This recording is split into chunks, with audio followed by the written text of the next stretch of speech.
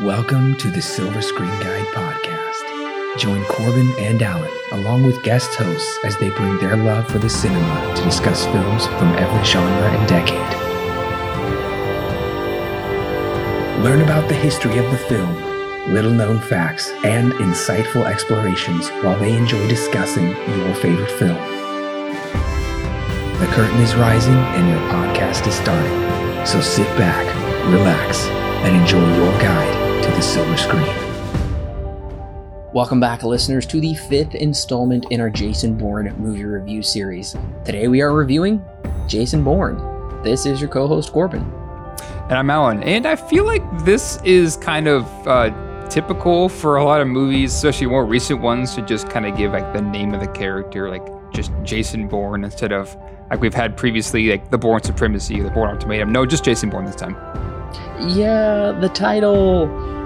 I think the title in certain ways lets the audience know that Matt Damon is coming back in the titular role, because last time, go back and listen to our previous 4 reviews, Jeremy Renner was, well, no Jason Bourne. He was very different. That was a very different movie, a very different kind of side branch connectivity, but yeah, Matt Damon's back, Paul Greengrass is back directing, Christopher Rouse is back editing, John Powell is back with the score, which sounds like he didn't really do anything new. He just sounds like he lifted the score from the other trilogy. Maybe you'll have different thoughts. But, and I was pretty shocked to see Christopher Rouse, who won the Oscar for editing for Ultimatum. He's here producing and writing. The editor, also co-wrote the script with Greengrass. They've never done that before.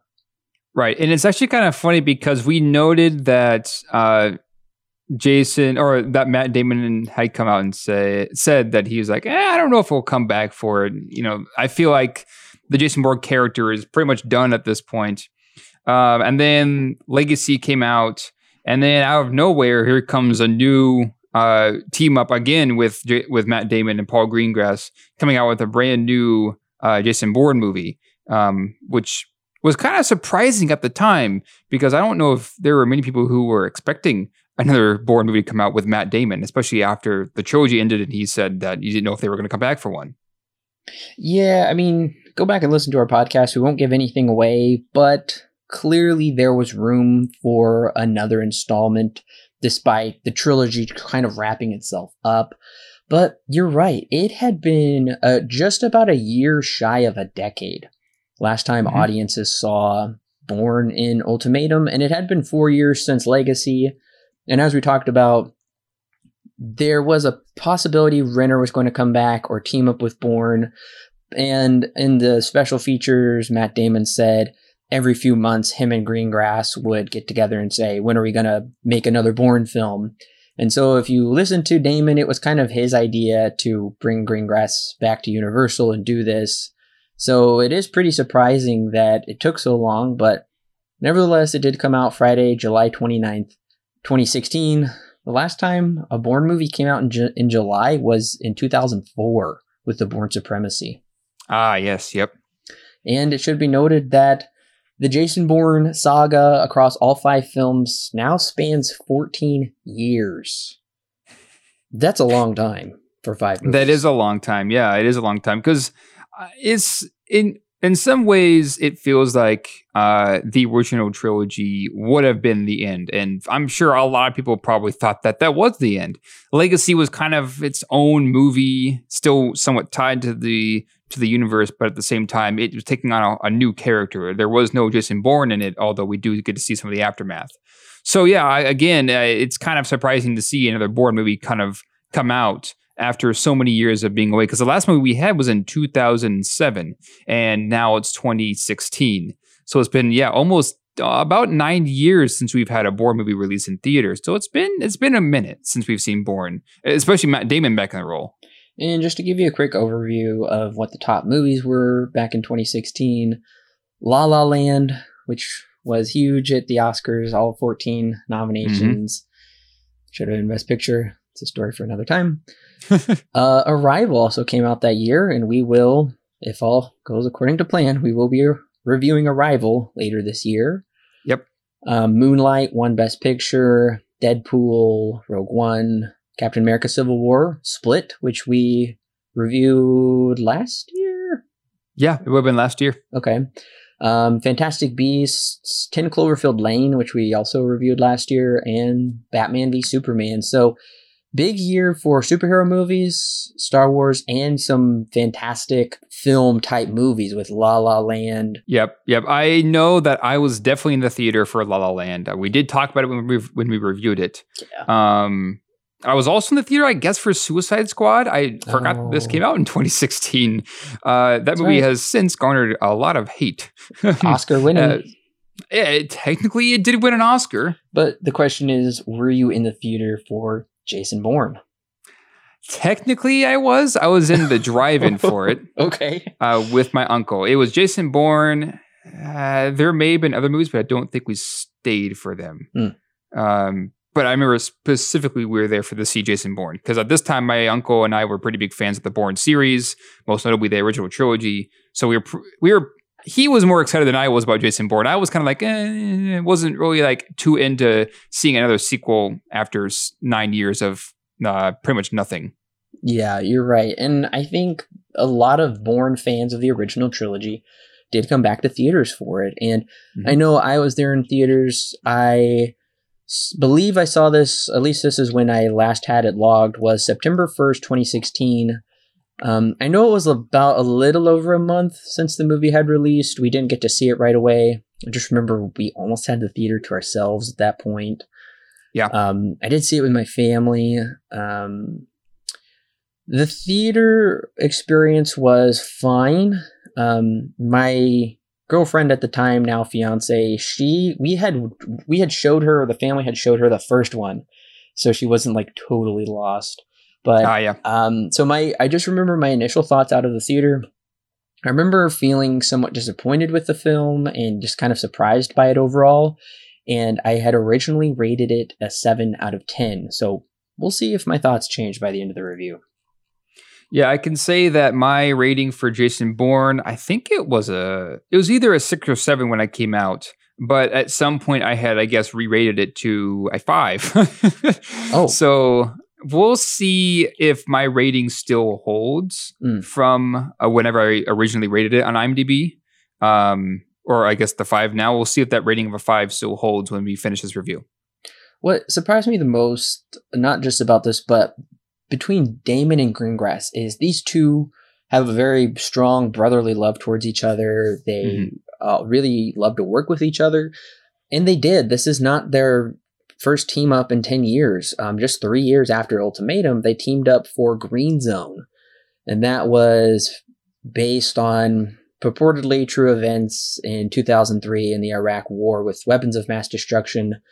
Alan and I talked about this outside of the podcast. I did not like this movie at all. I know this movie, Green Zone, is very much polarized. Some people thought it was pretty bad. Some people thought it was really good.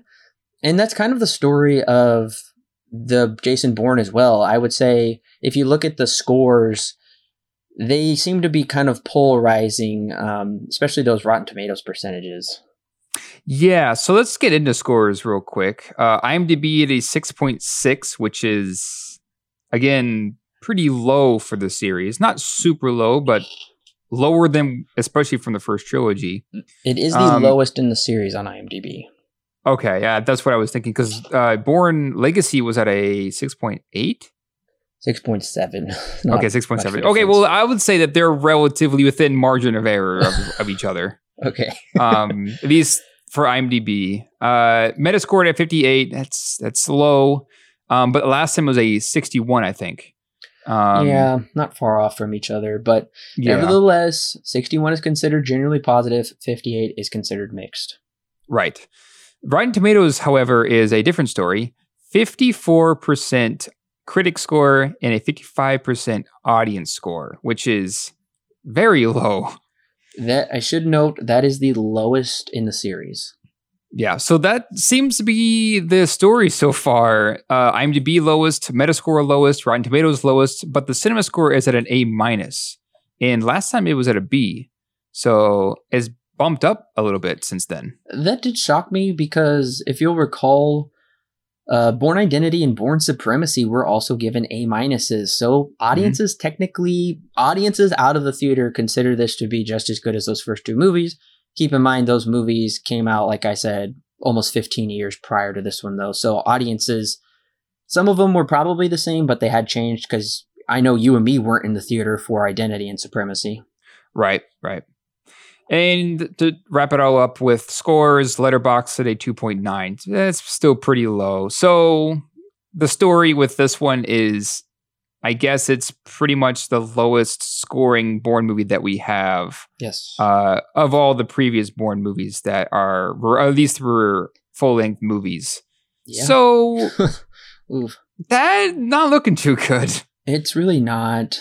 Unfortunately, this is considered by audiences and critics, aside from the kind of weird cinema score, this is considered the worst entry in the series. Yeah. If you take the averages of all of them, this is definitely the lowest. So let's get into money real quick. Budget of $120 million. Opening weekend, it garnered in $59.2 million domestically. Overall, it garnered in $162.2 million. Foreign markets, $254 million, with a worldwide total of $416.2 million.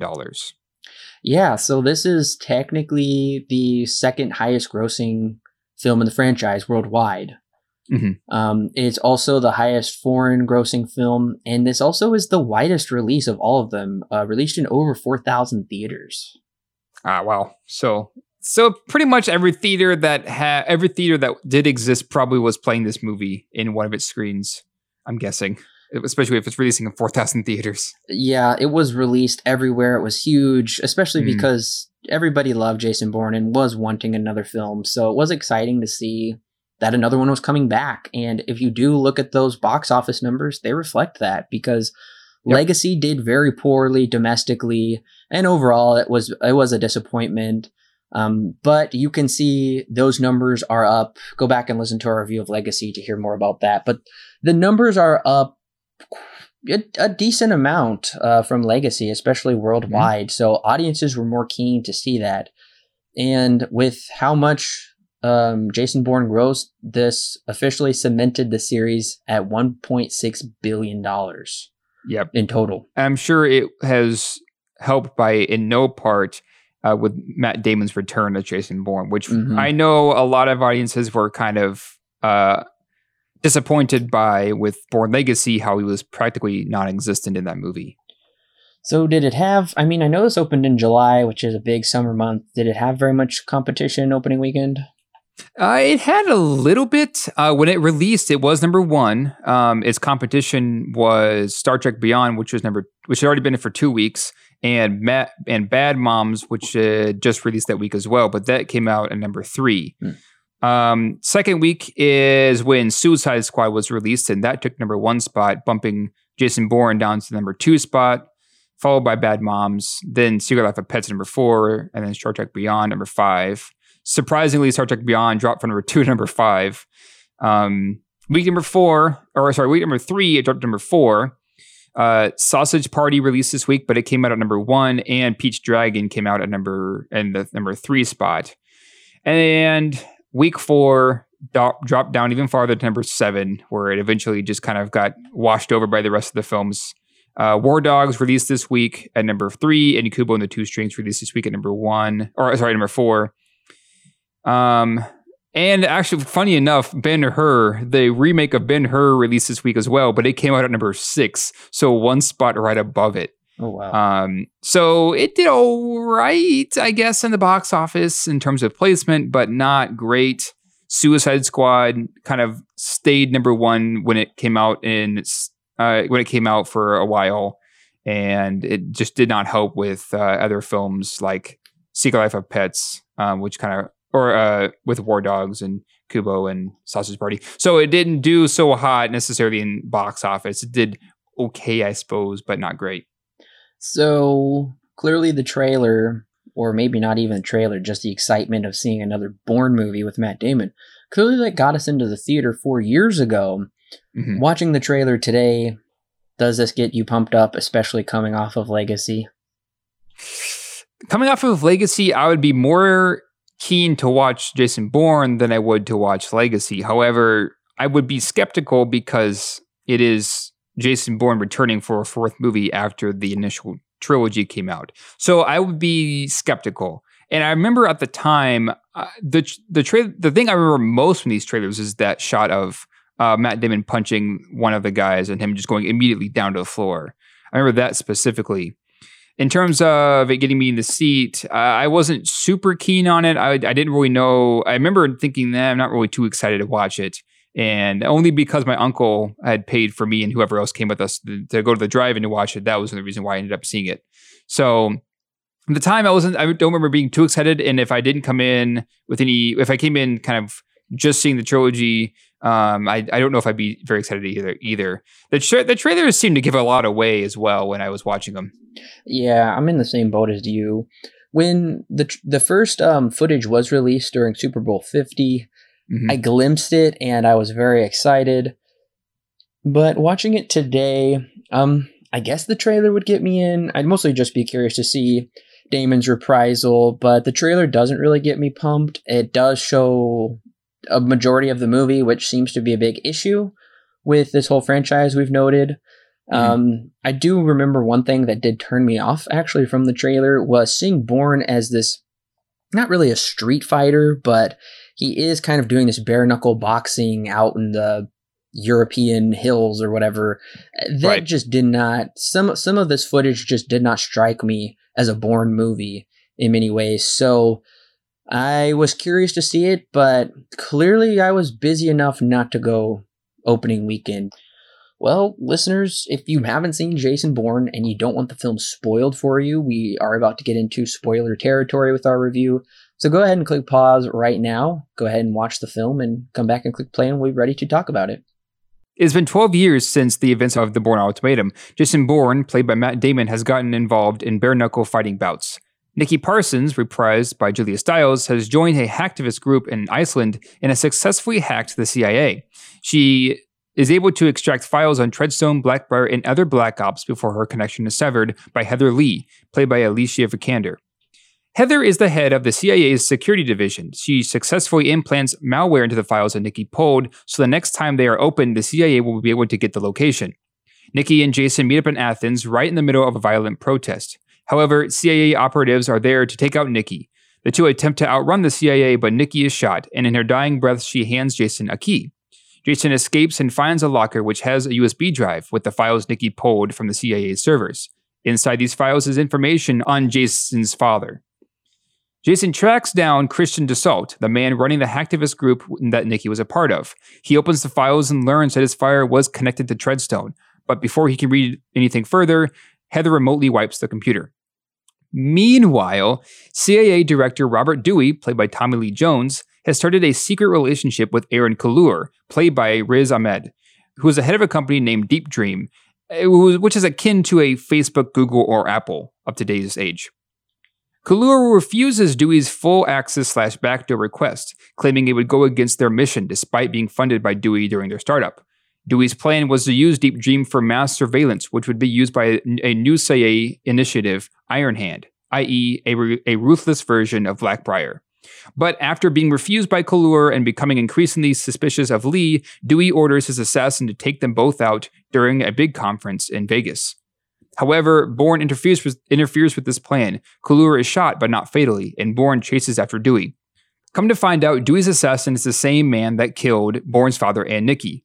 Also, upon further revelation, Bourne's father was also the creator of Treadstone, and was also planning on exposing the CIA's operations. Heather enters the room and shoots Dewey, leaving Jason to chase after the man who killed his father. A chase scene ensues. Bourne and the asset converge in a sewer. "You're a traitor. You've always been a traitor. It's in your blood," the assassin says, just before Jason snaps his neck. Some time has passed now, and Heather convinces her higher-up to put her in Dewey's place.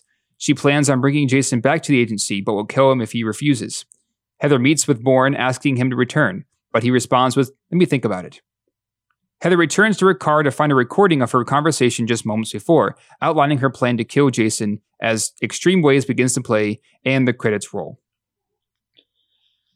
So, as you could tell from Alan's plot summary, I have to bring it up right away. It does feel like there are two plots through this movie, and I don't Yeah. think they converge together very well. So, Yeah, there are definitely two plots. Yes. yeah, so on one hand, there has to be a good reason to bring Bourne back, and that's what they talked about in the special features. Greengrass wasn't going to come back unless they could think of a really compelling plot to further Jason Bourne's story. So their compelling plot is to have this reveal that Jason Bourne's father was a founder of the Treadstone program, and he possibly was wanting his son to join, but his son wasn't aware of the Treadstone program. So in order to get it to happen, he wasn't CIA director back then, but Dewey had this assassin murder Bourne's father and tell him it was terrorists to give him extra motivation to join the program. And it just so happens this assassin also hates Bourne because apparently some of those files did get out, even though I feel like they're kind of retconning the end of Legacy, which is another frustrating thing we'll talk about. And this assassin was captured for 2 years in a Syrian prison camp, so he wants revenge on Bourne. That's the first plot. Right. The next one is the CIA wants to overtake Deep Dream and spy on all of us as if it isn't doing that already in this movie, apparently. So the whole Aaron Kaluuya, Jason Bourne don't know each other. They have nothing to do with each other. I'm really struggling to see how these really connect or have any meaning. Right, and I agree with you, and we'll get into further detail in a little bit, but I do, Jason Bourne is definitely like the glue to these two stories, right? He's the glue to his own personal story of finding out more information about his father, how his father was in with Treadstone. He was the creator of Treadstone and even tried to expose the CIA for all of its operations, including Treadstone, and then ultimately was killed for it by the same man who is working for Dewey right now, who ends up killing Nikki and then tries to kill Bourne, of course.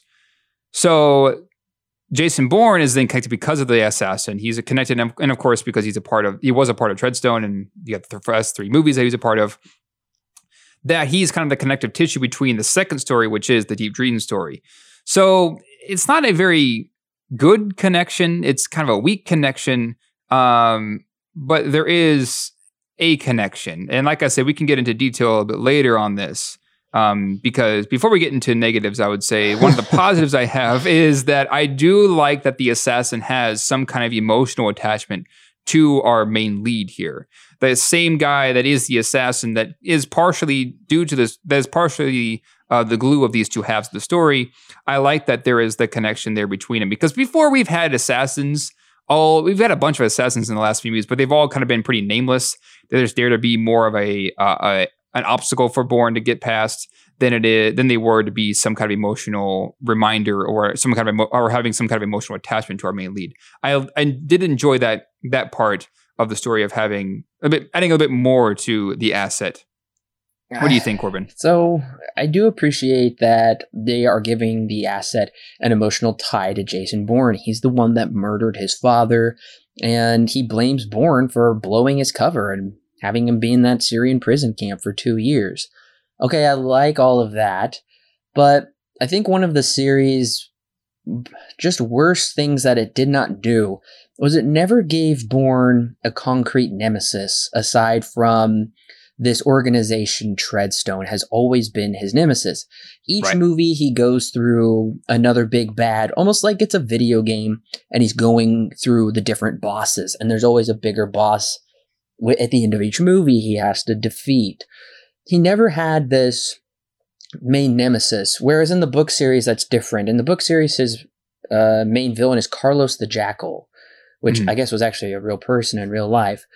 I think this would be more compelling if this would have been a villain from like the first movie, and now he's come back or something. I was almost wondering that at first, because there was one asset that just disappeared after the first one, but he's not.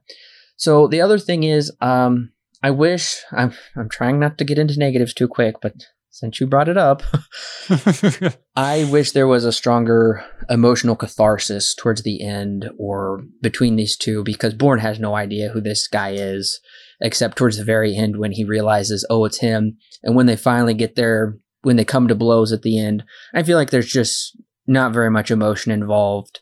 Like, you killed my father. It's just like, hey, you're a bad guy. I got to stop you. Yeah. I do agree with you. I wish that there was more to it. I like that it's here. But I do agree. I wish that they had done a little bit more with this character, adding some more emotional attachment. It's kind of funny because in every Bourne movie, we seem to go farther back in time with Jason Bourne's memory, because the first one, it just happens that he lost his memory after his first after a hit that he had, right. And then the second movie, we go back even farther to one of the first jobs that he was put on. Right. Then the third movie, we go back even farther, where we find out when he joined the program. And in this one, we go before the program was even, right when the program was just created, and we get to see a situation between him and his dad. The last time we got to see his dad. So every time we have a Bourne movie, it goes back farther in his life. Maybe eventually we'll get to a part where he's a kid or something, or he's born probably. Or something. Because every time we just keep going farther back into this man's life, which I do kind of enjoy, because we're fleshing out his character.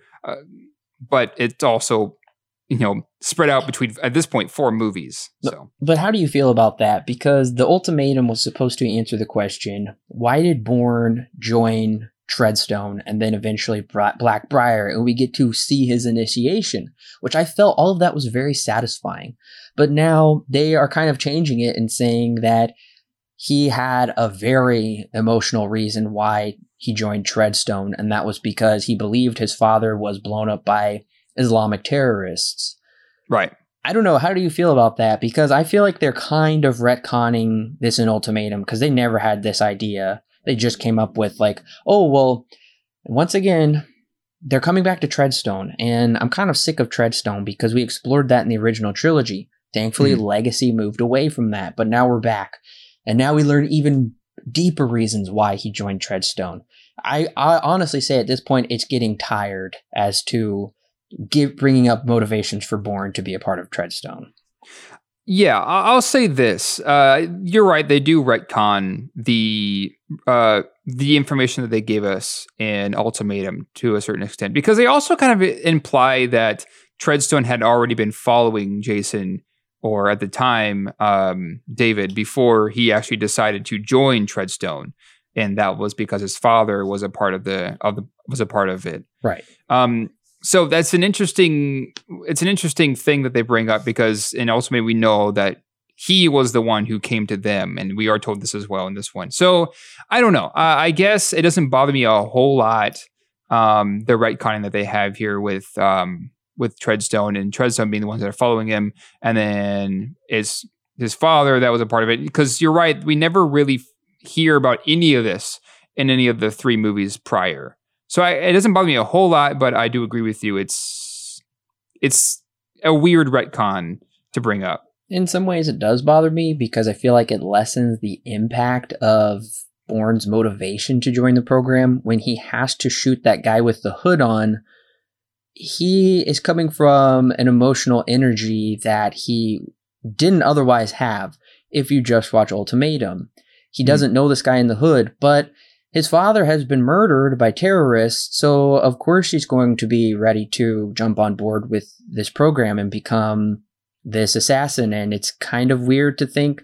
I never really thought Bourne, his family, had any connection to the CIA. Come to find out, his dad was a pretty big deal with the CIA. Yeah. So I hate to use the word soap opera-esque, but when you start bringing in amnesia, family members, and all these very cartoonish villains. I'm sorry, Alan, I'm really trying not to get too negative right away. But when you bring all of this into the plot, I will say it does make it hard for me to really go along with this new story they're creating. Mm-hmm. Yeah, like I said, we'll get into the story here, like really get into it in a second, because I think you and I, from what we've talked about briefly, it seems like we have some pretty similar thoughts on where it goes. But before we get too far into it, I will say that it's an interesting choice to tackle the, I guess, especially at the time, and still today, of course, the topic of a person's privacy. One of the main questions they bring up is what's better, national security or personal privacy? It's an interesting question for Jason Bourne to handle, I think. What do you think about bringing the story of that, or bringing that question to Jason Bourne himself? I think it was a smart move to bring that into the storyline, not just because it was a hot topic, but also because Bourne was from a different world. Of course, Bourne was from espionage, but it's been a decade at least, or even longer. So the trade craft of espionage has greatly changed, and it's much easier now. And that's kind of the penultimate program is Iron Hand? Yeah, Iron Hand, yeah. Where they necessarily don't need assets anymore, or assets don't need to do as much. If they're able to just track everyone and listen to everyone all at once, then they don't really need deep cover anymore. They don't need the man on the ground going in. That's all a fascinating idea, and it kind of shows Bourne as obsolete now. So that does put his motivations in question, and it does put the CIA's questions in motivation as to why they would want to bring him in, since he's really not necessary anymore. So these are very interesting questions the movie brings up. Yeah, and I would say that when the movie ends, it is kind of it doesn't exactly land on what is more important, national security or a citizen's privacy. It kind of lands on the ball is in your court. It kind of lands on that, in that area of the ball is in your court, but mostly looking at the younger generation. And I think that they mostly pull this through with the character of Heather, because the character of Heather is, when we first meet her, she's like a major hacker. And she's running the security division in the CIA. And we get to see her. The first thing we see her do is hack into the computer that Nikki is using to pull the files from the CIA servers. And she says, "Oh, I implanted a virus, or I implanted malware into that USB drive, so we'll be able to know when it comes up." Right. So we find out pretty early on that she's really good with security. Right. And at the end of it, she's willing to kind of continue Dewey's process, but at the same time take it her own route, where she will essentially kill Bourne if he's not willing to go along with them. And even though they're not going to have the same security as Deep Dream, or not going to have the partnership with Deep Dream, she's still going to go about it, right? She's still going to try and take over Deep Dream, even in the ending. So I think what the movie ends up landing on is a question of, when it comes to privacy, what route are we going to actually take? And it's the people that are younger, those are the ones who get to make that decision, because we're the next generation. I think that's kind of where I was seeing the movie go there towards the end. Yeah, I think the movie does have a lot of good points to it, especially there towards the end with its conclusions, is that even Heather seems to be kind of more of an innocuous person trying to do the right thing within the agency, but ultimately that old saying, like, great power corrupts greatly, and ultimately she becomes corrupt. The bigger the system, the more corrupt it will become. And also, don't just put all of your faith in this supposedly benevolent system or benevolent government, because you will be trading your freedom and privacy supposedly at the expense of your safety, but ultimately it's not at your safety. It's usually at your detriment. So I think all of those are very good points that the movie brings up, and there are thought-provoking more or less to give the audience something to chew on. I will say I am kind of tired of the CIA just being an evil, nefarious organization. I'm sure there are bad people within the CIA. I mean, there's bad people everywhere, but I'm sure the regular people that work at the CIA are kind of tired of themselves as the villain. I understand they're just trying to be a broad brush of a big government. Our government has become too bloated and whatnot. So I understand they're saying that there, but nevertheless, the CIA is always just evil from now on, it seems like.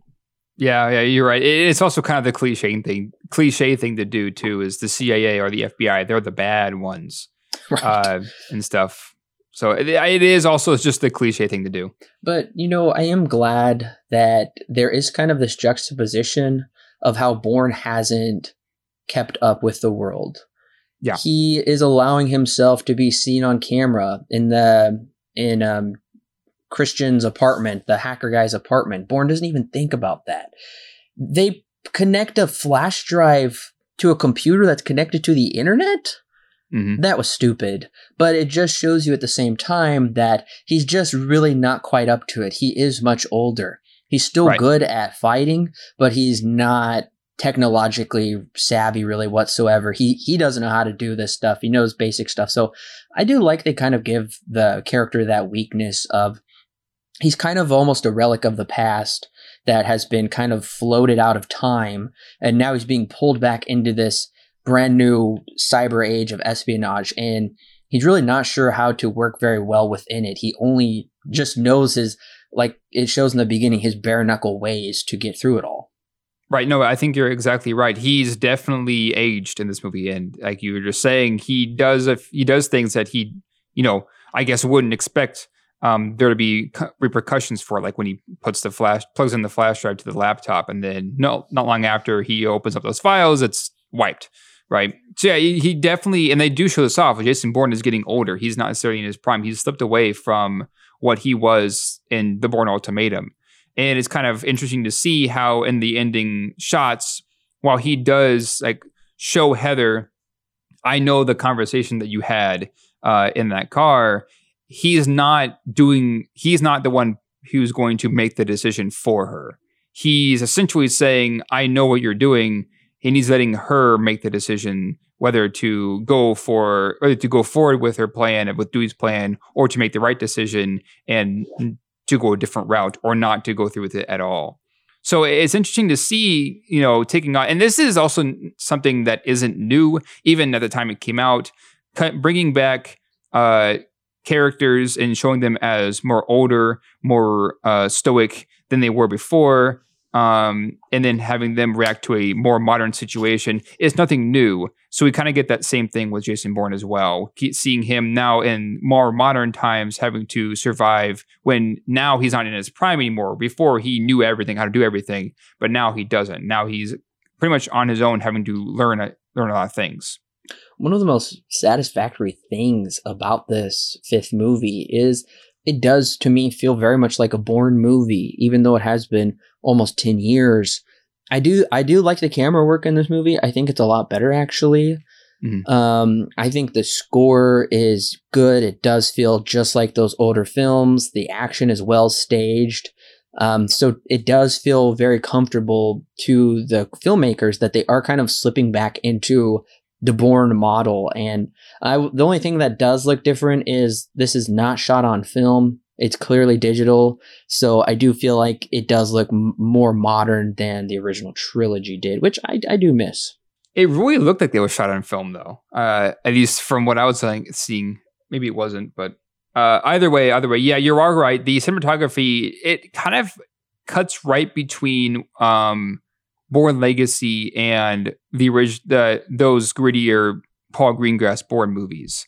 Because I know we had a conversation in the Bourne Legacy where I didn't like the cinematography, and I said that I even enjoyed Bourne Supremacy and Bourne Ultimatum's way of going about it better, because it felt like it was grittier.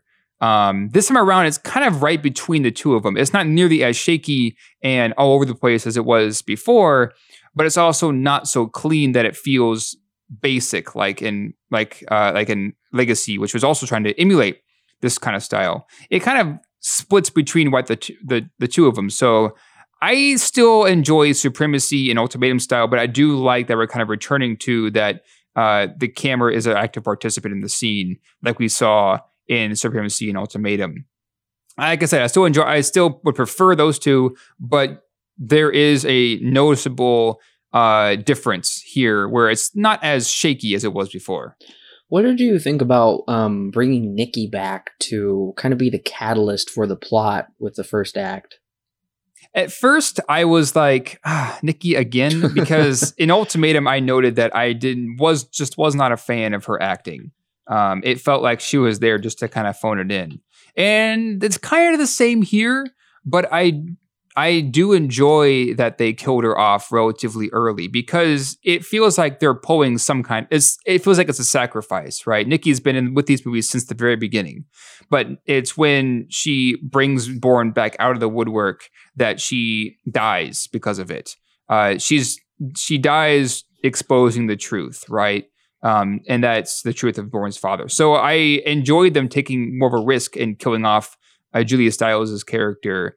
Pretty much I guess it's closer to the midway part of this movie, but not long after her character is introduced, she's did that. I did enjoy that they're taking more of a risk killing her off. Yeah, I think her death with probably towards the end of the first act is a smart move. I was really shocked when I saw it in theaters, but yeah, so was I. Yeah, coming into it now, I wasn't shocked, and I wasn't really emotionally attached to her character whatsoever within that trilogy, but in some ways she's kind of the lamb to the slaughter, where she's always trying to just do the right thing or live her life, but she's just always in the wrong place and just has kind of got sucked into it. So it is fascinating to see how disillusioned she has become with the FBI. She's no longer, or the CIA, she's not working for them. She's working for hackers, and she's doing everything she can to continue on Bourne's work and Pam Landy's work from Bourne 3 to expose the CIA as being way too heavy-handed with their new Iron Hand program. Right.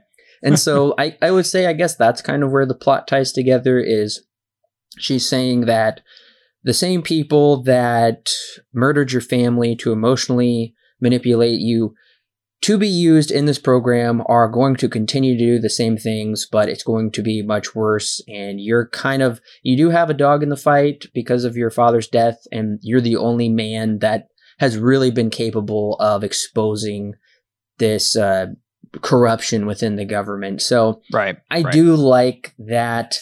Now, unfortunately, I don't think they are able to very tie those together, have those parallel stories converge too well throughout the rest of the film, but nevertheless, it's a good hook. And that motorcycle chase in Athens kind of seems like they're thumbing their nose to Legacy, because Legacy ended with a motorcycle chase, and they're like, oh, you think that was good? Yeah, we're going to top you. So I think it's really exciting.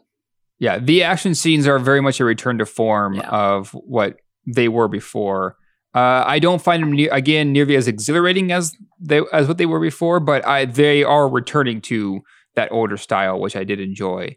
Even though I feel like they are pretty long. I feel like I've noted this since the end of Ultimatum and into this one. The action scenes seem to go on for a bit long, but I still do enjoy them returning to that Paul Greengrass style of filming a Bourne action scene. It did really show me that this movie is, well, I guess I should say that it showed me how disconnected Legacy was with the style Gilroy was going for, with the editing and with the action as well. It felt very Bourne light in some ways and kind of similar, but yeah, this is the Bourne action I think we were all missing, and I'd say I'm glad we got it. But you're right, the Vegas strip is really awesome, where they're plowing through cars. It's very exciting. Yep. It goes on way too long, to the point of once they do kindly come mano a mano to bring out their fisticuffs. I gotta say, I was kind of dozing actually during the fist fight. I dozed in theaters and this time around because it's so long. I started to fall asleep. Yep. Yeah, I remember in the trailer that shot of that SWAT vehicle just plowing through a bunch of other cars on the road. They really showed that off in the trailers, and they show it off here too. And I gotta say, for Bourne always trying to keep everything as realistic as possible, I think that this one and some parts of Legacy kind of go over that realm of realism and kind of spill into being closer to a more typical Hollywood action movie by that point. So, speaking of realism, honestly, this movie feels quite cartoonish in its plot and character portrayals. I don't know, maybe you don't feel the same way, but character motivations are so black and white, it's just pretty silly. Oh, Yeah, you're absolutely right. They don't exactly. This movie isn't exactly subtle. Um, and I noted that with like Supremacy, that one was a bit more complex, where you had Pam Landy who's trying to get a hold on the situation. And so even though she wasn't part of the CIA, she's trying to do good by Jason Bourne, and even lets him go at the end of Bourne Supremacy. Whereas in this one, everyone who's tied to the CIA is bad, and anyone who's Jason Bourne or tied to Jason Bourne is good. And then you've got the Deep Dream, which I want to talk about in a second. But then you've got the Deep Dream, Aaron Kaluuya, who's kind of in the middle, of these two sides, trying to figure out if he should join the CIA or if he should just not join the CIA and have them like full access to their technology. So yeah, you're right. Everyone's motivation is just kind of spelled out right on the table with very little subtlety. And you are correct. This does I kind of mentioned this earlier. This is probably the more unrealistic Bourne movie. And I mentioned that in the action scenes. It's the same with the story too. They feel more cartoonish than they do like real human beings like we've seen before. That's something I was just disappointed with, is with the previous films, there was a lot of moral ambiguity and nuance to character choices that we really had to grapple with as audiences. Whereas there's a drastic oversimplification of character motivations in this movie. Yeah. The CIA director is still pure evil. I personally found I did like the assassin's connections. I just found him overall to be a weak character. There's, like I said, there's no real catharsis at the end, which makes it not very much of an impact that he murdered Bourne's father. Alicia Vikander has no emotion to her character whatsoever, which is I understand she's trying to be kind of this cold, powerful woman, but at the same time, she does have a lot to offer. I was wondering if she was just not trying to give away Ex Machina, but maybe that she's the robot because she escapes in Ex Machina, and I wondered if she goes to work for the CIA because she felt pretty similar. And once again, she's forcing an American accent here, just like Rachel Weisz in the last movie. I don't like it. Yeah. So I'm just frustrated by characters' motivations. Aaron Kaluuya is Mr. Morality, trying to do the right thing. I'm out. I'm not going to do it. And privacy is privacy, and that's how it's going to be. It's just disappointing. Mm-hmm. Yeah, I agree. It's definitely the most unrealistic Bourne movie that we have, and that's because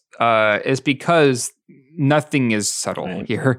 There really isn't anything that I feel is super complex, and maybe that's because this story has so many external forces. Because before, it's always been mostly Jason Bourne trying to come to terms with some truth that he's trying to learn, right? Something that he is trying to expose, something that he's trying to know for himself, right? That's been mostly the driving forces for those previous movies, is he's the one who's driven by some kind of information. And we get that here to a certain degree, but we also have another half of the story. It feels like we have taken Bourne movies from before, which is the situation with his dad, and then just added on to it and have a completely separate story here that has very little connection when you really look at it to Bourne's father and that situation. There is some there, but the connection is not very tight. Now, it would have been one thing to have like Bourne's father been the architect 20 years ago for some kind of deep dream technology, but he's not. There isn't that bridge. I briefly mentioned earlier, there's like kind of a small bridge where CIA Director Dewey is evil and he's going to create Iron Hand, and he got Bourne into it in the first place, which is another thing that frustrates me. I'm tired of all of these people being off screen, but they're still technically involved throughout the whole series, but they don't show up until the very end. I just always hate that in movies and TV shows. It feels like they're just written in to serve the purpose of the plot, and I hate that kind of retconning. But yeah, nevertheless, I think they probably could have brought back old characters to make it more nuanced. Noah Vosen and Pam Landy are not even mentioned in this movie. And that was a real bummer, I thought, that they just left their plots hanging in confusion. Mm-hmm. Yeah, we kind of get a wrap up in Legacy. Sort of. That's about as far as it goes, though. And that was last movie. Yeah, you're right. They don't mention him here at all. Yeah, and there really is no mention of the last one of Legacy, save for on the screen we see a number of times they definitely wanted to make sure we saw the words Outcome, Larks, and Emerald Lake, just so you know it's still a part of the universe, but it's not really going to be a part of their story, which is just a bummer. Honestly, I think they could have made a better movie if they would have brought in Bourne Legacy and Landy and Aaron Cross and this doctor. Mm-hmm. Make it more of an ensemble film and show that the world is bigger. But nevertheless, as you said, Alan, it's all about going back in time to figure out Bourne's true deep dark secret of his father, which was just giving me flashes to The Amazing Spider-Man, which is not a good thing. Yeah. Overall, I am disappointed that that doesn't occur. The other thing is, I know this is a new tech age, but everything is way too easily achieved through technology. Oh yeah. And that's your field, Jason so you can talk about it more than me. Right. So Jason Bourne, there's when they're at the convention, Jason Bourne, he takes two items. One of them is like a location tracker. It's like a little like dot or button kind of thing that you, I guess, connect to your phone to, and then you can kind of see where it's at.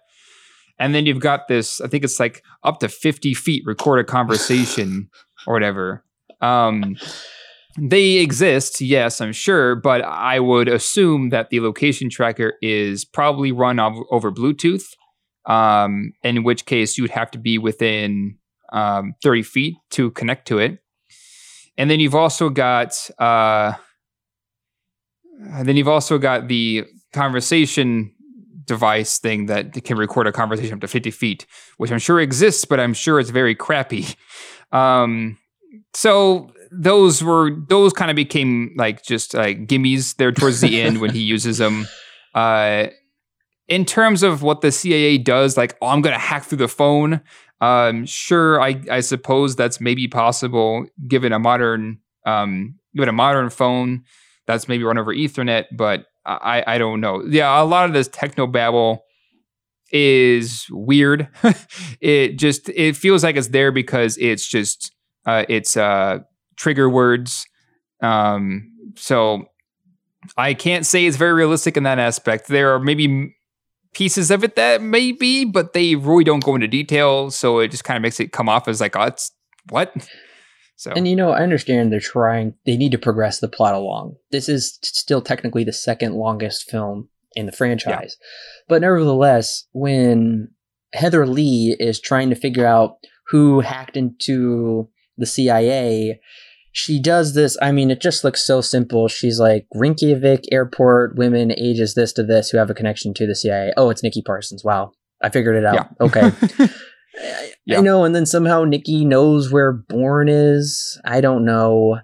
It all is very contrived. It all comes together way too smoothly. And there are very basic views of right and wrong, how the CIA director says, hey, very much like a bully, he's trying to strong arm him, and he says, give us total access to Deep Dream. And he says, no, yep. I care about protecting people's privacy. And he says, well, then you're accountable for the world as is. You are accountable. Yeah. And Aaron, I'm just going to say it, Alan. I think Riz Ahmed as Aaron Kaluuya is awful, and I think his whole thing is awful. All right, let's get into Deep Dream now.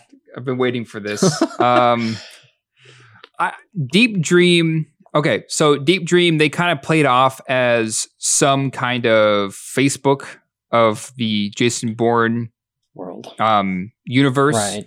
It's like a mixture of Facebook, if Facebook wasn't actually selling all their data, and a mixture of Apple, where Apple was doing a pretty good job at security. Right. It's kind of a mix between the two of them, right? But I don't know what they do. They say it's like some kind of social media kind of thing where, like, a Facebook. Well, we never see it in use. We never see it in use. We do see one convention or like one time. I think it's actually our introduction to Aaron Kaluuya. Right. He is talking about privacy and with Deep Dream, which is the most basic of conversations. Yeah. He says, "We'll make sure that if you use Deep Dream, your data is safe," and then everyone just goes nuts, which is I would consider. Oh, I know, and I would consider that to be suspicious if he came out and only said that and then walked off stage. I would say, okay, are they actually going to fulfill everything that they said they were going to do? Because they did not go into detail at all. And I get it; they're trying to be like, they're trying to be like basic, so you can like draw your own conclusions as to what this is, making the assumption that it's like a Facebook and Apple kind of thing. But yeah, they don't explain Deep Dream hardly at all, except to say that it's some social media program that has privacy as its number one priority that is being threatened by the CIA. That's essentially all that it has to offer. And this is exactly where I am missing Tony Gilroy's screenwriting. Gilroy would have not been this simplified. We noted in our review of Legacy that it was far too complex with the technobabble of viraling out and chemistry. They do their research, I would say, too far sometimes in their movies. Yeah. And I appreciate that. In Michael Clayton, I felt like, yeah, Gilroy must be a lawyer to know how to write a movie that makes this much sense. These screenwriters have, it's Greengrass and Rouse. They don't know anything about technology. They're not even going to try to give any kind of encryption, 256 megabit encryption, whatever it is. They're not even going to try to give us any of those examples. You're right. It is so oversimplified that I understand they're going for these very just basic boogeyman concepts of what if the government and Apple teamed up and they would take over the world. All right, I get it, but I understand they're trying to play into real world fears, but it is done in such a simplified way that I can't take Deep Dream seriously. I can't take Aaron Kaluuya seriously. I don't know a thing about him. I don't know a thing about half these characters anyway. It's just frustrating. Yeah, and even the name Deep Dream it sounds just cartoonish. But yeah, no, it is so basic that it's lacking the realism that Tony Gilroy brought with especially with Supremacy. Because at the same time too, I feel like the sense of scale here is way too big for a Jason Bourne movie, because in previous movies has pretty much been Jason Bourne and against the CIA, right? Which is still the same here, but we're also bringing in Deep Dream, which they even come out and say, oh, we have 1.3 billion users on right now. In fact, it actually kind of feels like that. Oh, I forget what it's called, but it's in Terminator Genesis. I think it's actually called Genesis. Just Genesis, yeah. Yeah, You're right. That's right. It's exactly it. It's now that I'm thinking about it, it's the exact same thing as Terminator Genesis. Anyways, my point is the sense of scale for this Jason Bourne movie is, I feel, too big. We're bringing Deep Dream is probably the biggest problem with that sense of scale is because it's a global event now. It's not necessarily something between Jason Bourne and the CIA. No, it's affecting more than just that. It's like I said, it's a global thing for the decision to be made of what should the privacy be for Deep Dream. Now they don't really rely on it too heavily, so I can't knock it too hard. But I still will say my criticism when it comes to scale is that the scale is too big. It's not necessarily as internal of a struggle as it was before, which I found to be more interesting. Well, they can't even copy Terminator properly because that was a ticking time bomb until Genesis, aka Skynet, would go online and ruin the future. In many ways, this does feel like the end to more of a 70s or 80s thriller movie where they're at a big convention. Think of In the Line of Fire, think of The Bodyguard, and this is, it's kind of a direct ripoff of those movies anyway, where the shooter is going to take out the president or it's going to take out the movie star or something. In this case, it's going to take out the new tech giant. Those are the new celebrities.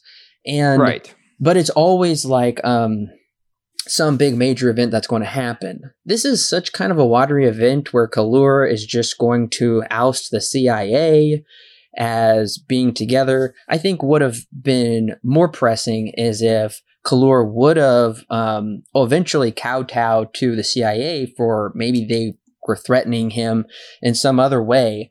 And then Bourne had to stop Deep Dream from going online and accessing everyone's privacy. And I don't know. I mean, I haven't fleshed out this idea very much, but nevertheless, I think that would have been more pressing than Dewey's like, okay, Aaron's going to out us, just have him assassinated in public. It's not as compelling. And Bourne I don't think Bourne or Kahlur ever really know or care about each other. So I think that's a major mistake as well, is to not have these characters. Maybe Deep Dream going online, would they be able to fully track Jason Bourne forever, once and for all, and he would never be able to live off of the grid? I don't know. Maybe he has to keep Aaron from that, save Aaron from that.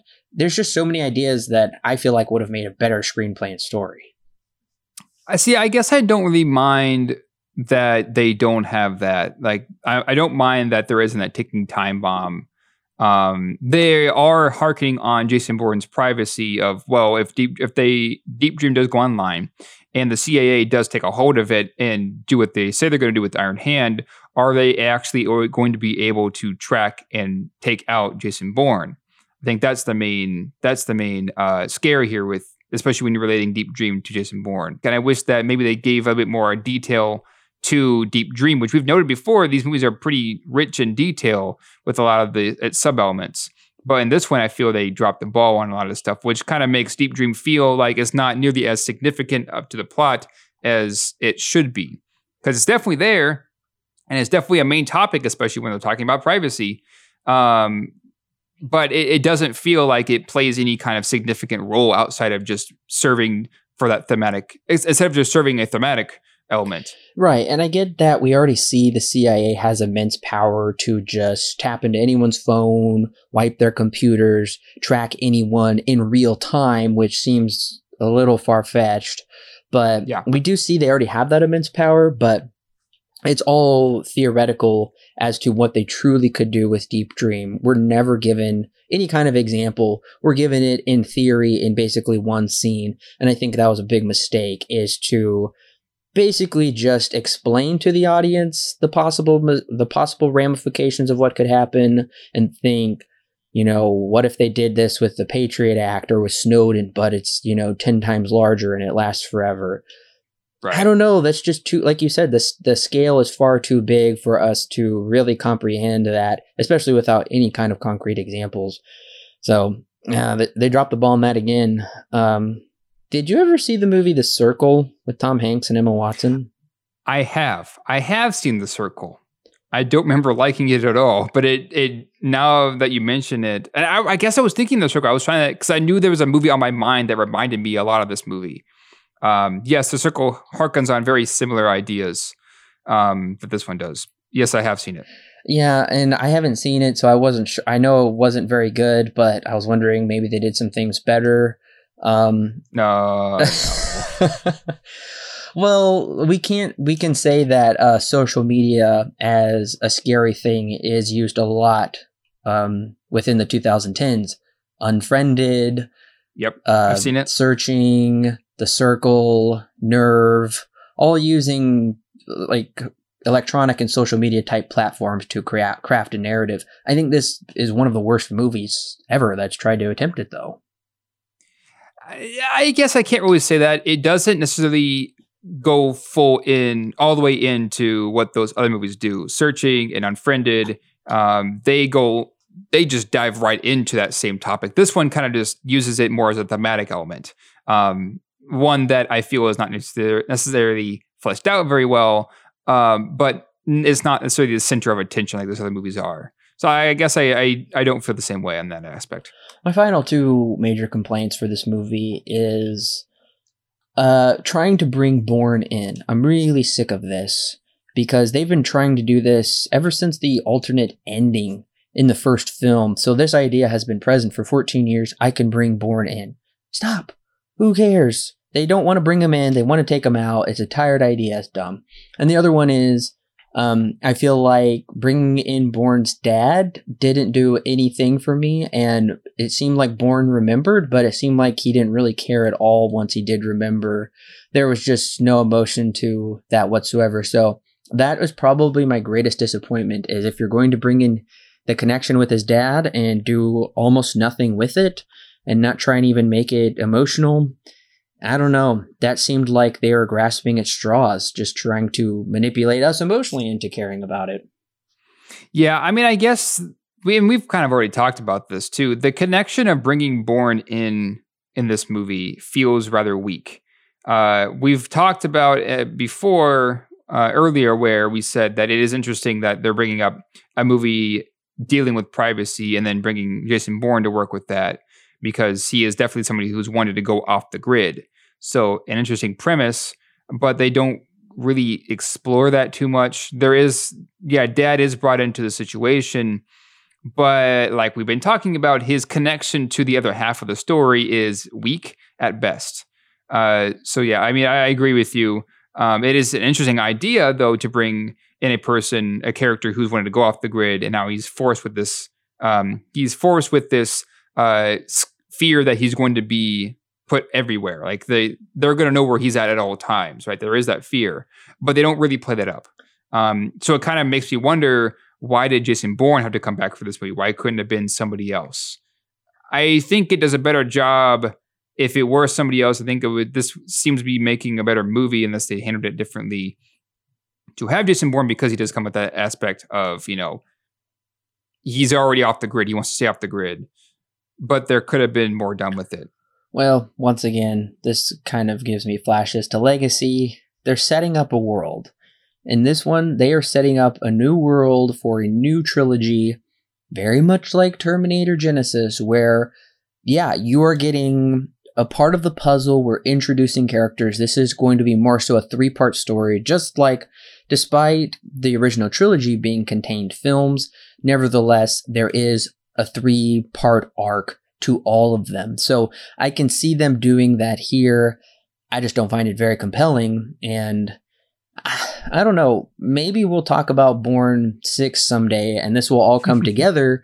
And then we can watch this movie and be like, oh yeah, in the next sequel, this like makes so much more sense. But I don't know. So in the meantime, Alan, I'm pretty curious. What is your rating and recommendation for Jason Bourne?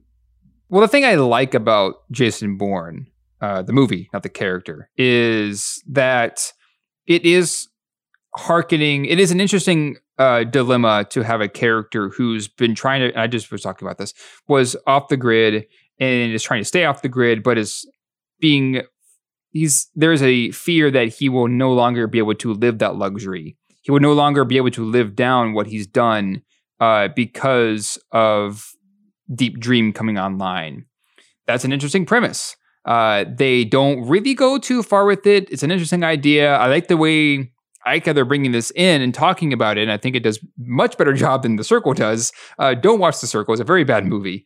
But at the same time, this story feels wholly incomplete. It feels like the subplot of Jason Bourne's dad has very little to do with Deep Dream. There are two halves of this story, and we've said this since the beginning of this podcast. There's Jason Bourne and his dad's side of the story, and there's Jason Bourne and Deep Dream's side of the story. CAA is kind of in both camps, but it's Jason Bourne that's the middle glue to stick these two together. The problem is that glue is not very sticky. It kind of pulls apart pretty easily, and it kind of makes this film feel very disjointed at the end of it. So I think I like this more than Legacy, but it's a weak film, unfortunately. There are things I like about it. There are things I don't like about it. Unfortunately, I'm kind of right in the middle of the road. I think I don't like it more than I do like it. There are interesting aspects in it, but when you look at it as a whole package, I don't find it very satisfying. So at the end of the day, 5 out of 10, but it's still not going to be a recommend for me. Jason Bourne may not be a necessary continuation of the trilogy, but it is nevertheless a fun, albeit simple ride. Matt Damon seamlessly slips back into his famous role, which is great to see. Greengrass strikes the perfect balance of shaky cam and in-focus adrenaline. Editing, the score, and stunts are all very well done. I'm glad this feels like another Bourne movie, despite being filmed nearly a decade later. But this brings me to my biggest question. Did they need to continue Jason's story? I appreciate they involve his father in the plot, thereby making it a deeper personal revelation, but unfortunately they never adequately explore it.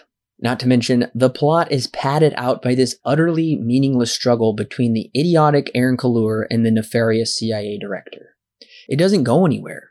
Nothing is nuanced about this franchise any longer. It is a bummer to see this franchise has become so cartoonish, with heroes needing super serum and bad guys just taking out anyone that stands in their way. My feelings really haven't changed about this film since I left the theater. This movie is a non-offensive excursion further into the Jason Bourne mythos, but overall it's really unnecessary and nowhere near satisfactory. Jason Bourne receives 6 stars out of 10 with a weak recommend. So the biggest question is Bourne 6 going to happen? I hope not. There isn't anything that says that it's going to. Most of the things I've found have said that they wish it would happen. So I'm taking that to mean, as of right now, the plan to make a Bourne 6 is something that has yet to come to fruition. You know, it's been 4 years and they haven't done anything. Matt Damon is at least in his 50s now. Everybody's older. I don't think they're ever going to continue this series. I mean, I guess I should never say never because we just got a Rambo sequel last year. That's right. Yeah. Sylvester Stallone is in his 70s. So Matt Damon could be playing this character for the next few decades. I don't know. It is kind of difficult to say because Universal did try and reboot the world, the mythos, the universe, whatever you want to call it, on USA last year with Treadstone, but that show got canceled after 1 season. So I just have a hard time seeing anything Bourne ever in. I guess the question, Alan, is do you want a sequel that will tie together Legacy and Jason Bourne? Do you want just a sequel to Legacy or just a sequel to Jason Bourne or no sequel at all? If it was my decision, I would say leave it. Don't go back to Jason Bourne. I'm sure that it will be a Rambo situation where after so many years, so many decades, they'll bring back Jason Bourne for whatever reason. But as of right now, I don't really want a sequel. And I've been kind of disappointed with these last 2. And I find that original trilogy does a really good job at following Jason Bourne's plight. Now it feels like they're trying to retread it, but with more modern storytelling, it doesn't really work so far as we've seen. So no, I would say just leave it, let it die. That would be my opinion. Yeah, I agree. I really don't want any more movie installments in this Bourne series whatsoever. We don't need it. So that makes for the kind of the last 2 movies, which feel more like appendages that are just kind of tacked on to the trilogy. You didn't recommend this one and you didn't recommend the last one either. So that brings into question, what is your ranking of the pentology, I guess we could call it? Yeah, I guess technically it is. So my rankings would go Supremacy, Ultimatum, Identity. All those are recommends. All those are actually 7s. Mm-hmm. Jason Bourne, and then Bourne Legacy, both of which are not recommends. So that's my list. Ultimatum and Identity, Ultimatum and Supremacy are pretty close, but I think Supremacy has that angle that it takes a more personal angle, especially there in its last scene that I really enjoyed. So those are my rankings. Mine is kind of similar, but with a little bit of a different thought. So my number 1 is still the Bourne Supremacy. My number 2 is the Bourne Identity. My number 3 is the Bourne Ultimatum. And my number 4 is Jason Bourne. And finally, I have the Bourne Legacy at number 5.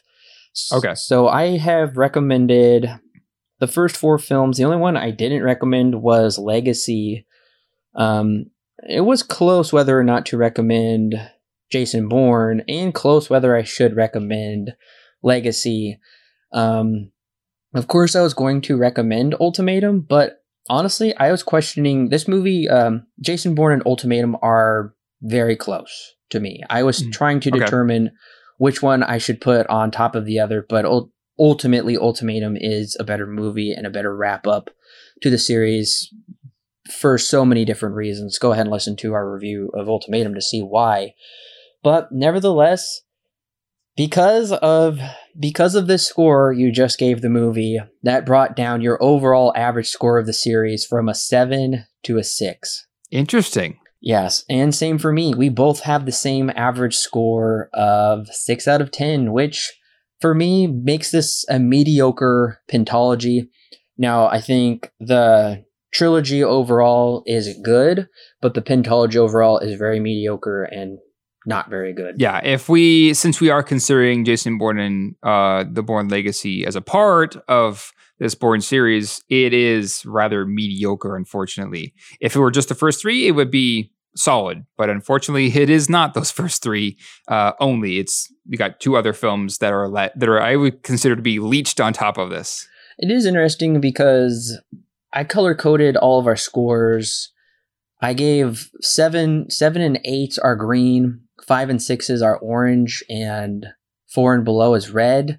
So if you look overall, you have 3 greens, I have 2 greens.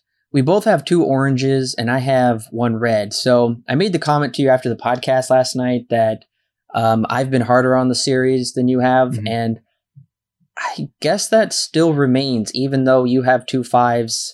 I technically have a 4, but 2 6s, but you did give out 3 7s. So we kind of arrived at the same destination, but our scores are kind of very different in nuanced ways, I guess. Right. It's kind of that thing where a number doesn't exactly explain a person's complete thoughts because, yeah, like you were just saying, you are definitely more critical of the series than I was. There are definitely, we're definitely critical of a lot of aspects of these movies, but in an overall sense, you were definitely more critical than I was. And I know we also talked about that. I think that original trilogy, I do come in with some nostalgia, especially for Ultimatum and some of Identity.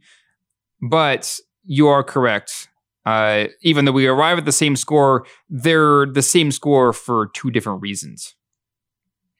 And I did want to just briefly go across the board of averaging out all of the scores now that we can do that.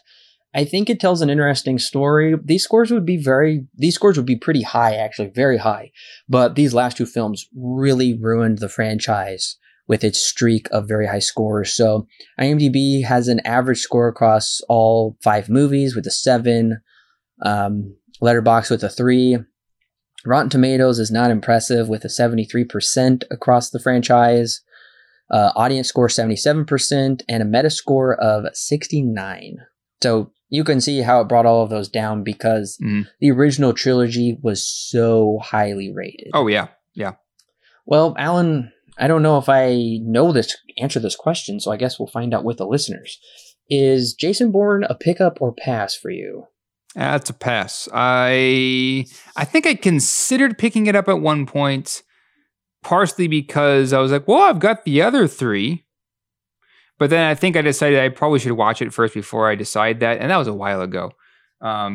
Since I'm gonna pass. I'm not necessarily being a completionist is not something that bothers me if I don't complete the series or something. I can have movies that I'm missing from a series because I don't like them. So yeah, I'm gonna pass. I did get it for a Christmas present a few years ago, and I've never taken it off my shelf until this review. So I feel like I've been saying that a lot lately with these reviews, but nevertheless, I am kind of a completionist, at least when it comes to the Jason Bourne series. So I have every piece of medium now that's been put out. Well, not medium so far as books or anything like that, but at least as far as video goes, I have all of that now to watch whenever I want. But honestly, I do really enjoy that original trilogy. That's what I'm going to be pulling out. And I'm just going to have to be a completionist if I'm watching it with somebody new that's never seen the rest of them. And it's like, okay, I've got them. We got to watch them. Yeah. Yeah. I kind of want to go back and watch Supremacy now that we've watched Jason Bourne. I guess I would say that this is kind of a divisive film franchise where some people think certain movies are great and other people think they're bad. So that's kind of the overall story. Is people tend to think the series overall is definitely more so good than bad, but nevertheless, fandom is split on which are the good ones and which are the bad ones. Right. Yeah, exactly. So, Alan, after watching Jason Bourne, what would you recommend the listeners check out? I think I mentioned Mission Impossible in Bourne Identity. I'm going to specifically call out Mission Impossible Ghost Protocol. I think this came out around the same time as this one. Maybe even been the same year. I don't exactly remember. But I did get some Mission Impossible, especially Ghost Protocol vibes off of this, because that was the first Mission Impossible movie that I saw, especially in the theater. Another one also would be Argo. I do feel that it's got some similar elements to Jason Bourne as a whole. So yeah, those are the two movies that I would recommend after Jason Bourne. Maybe I'm going to cause some controversy. I don't know.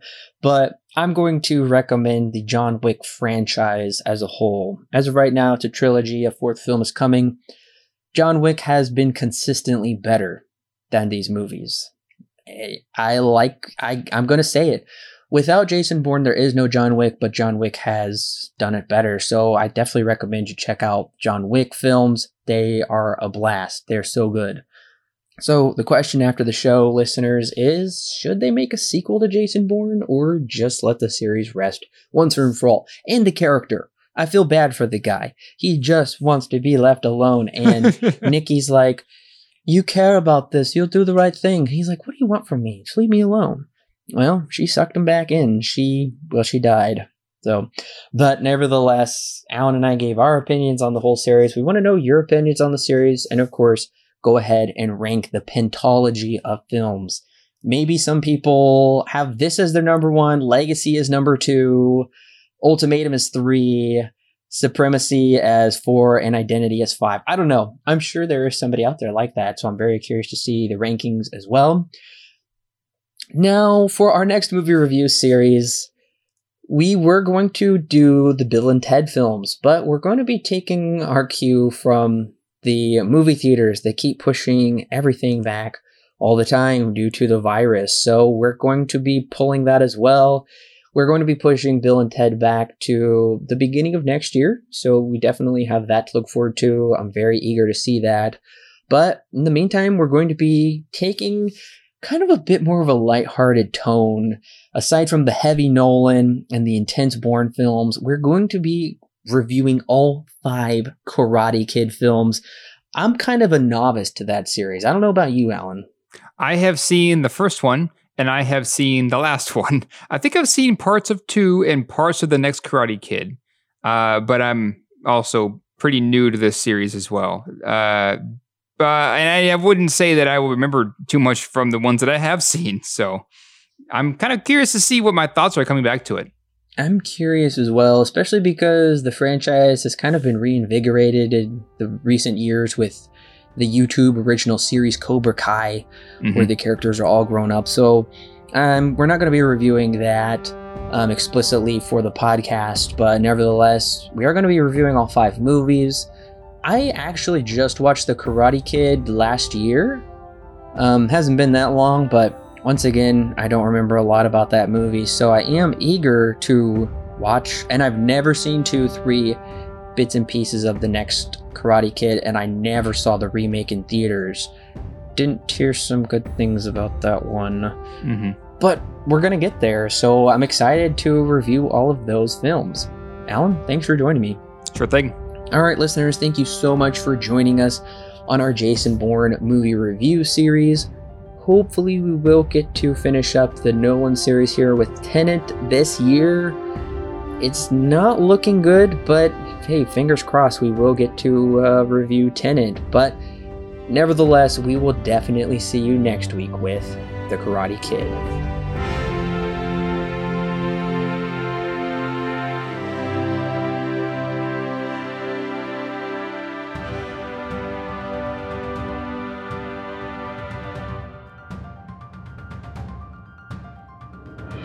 Hey listeners, it's Corbin. Don't forget to check out the exciting links in the description below that will connect you with more great movie reviews for your listening pleasure, and our YouTube, Facebook, and Twitter page, and of course our official website where you can read great articles and sign up for our free weekly newsletter.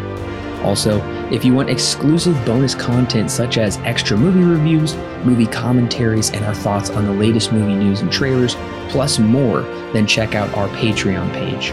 It's a great way to help keep this show free, and it gives you great content that's yours to keep.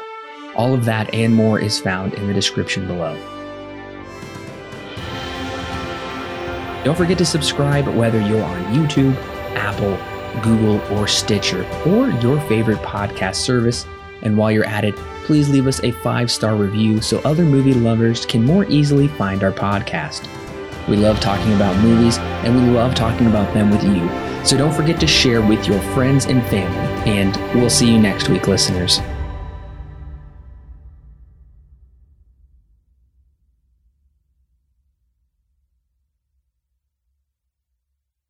The Silver Screen Guide podcast is edited and produced by Alan and Corbin.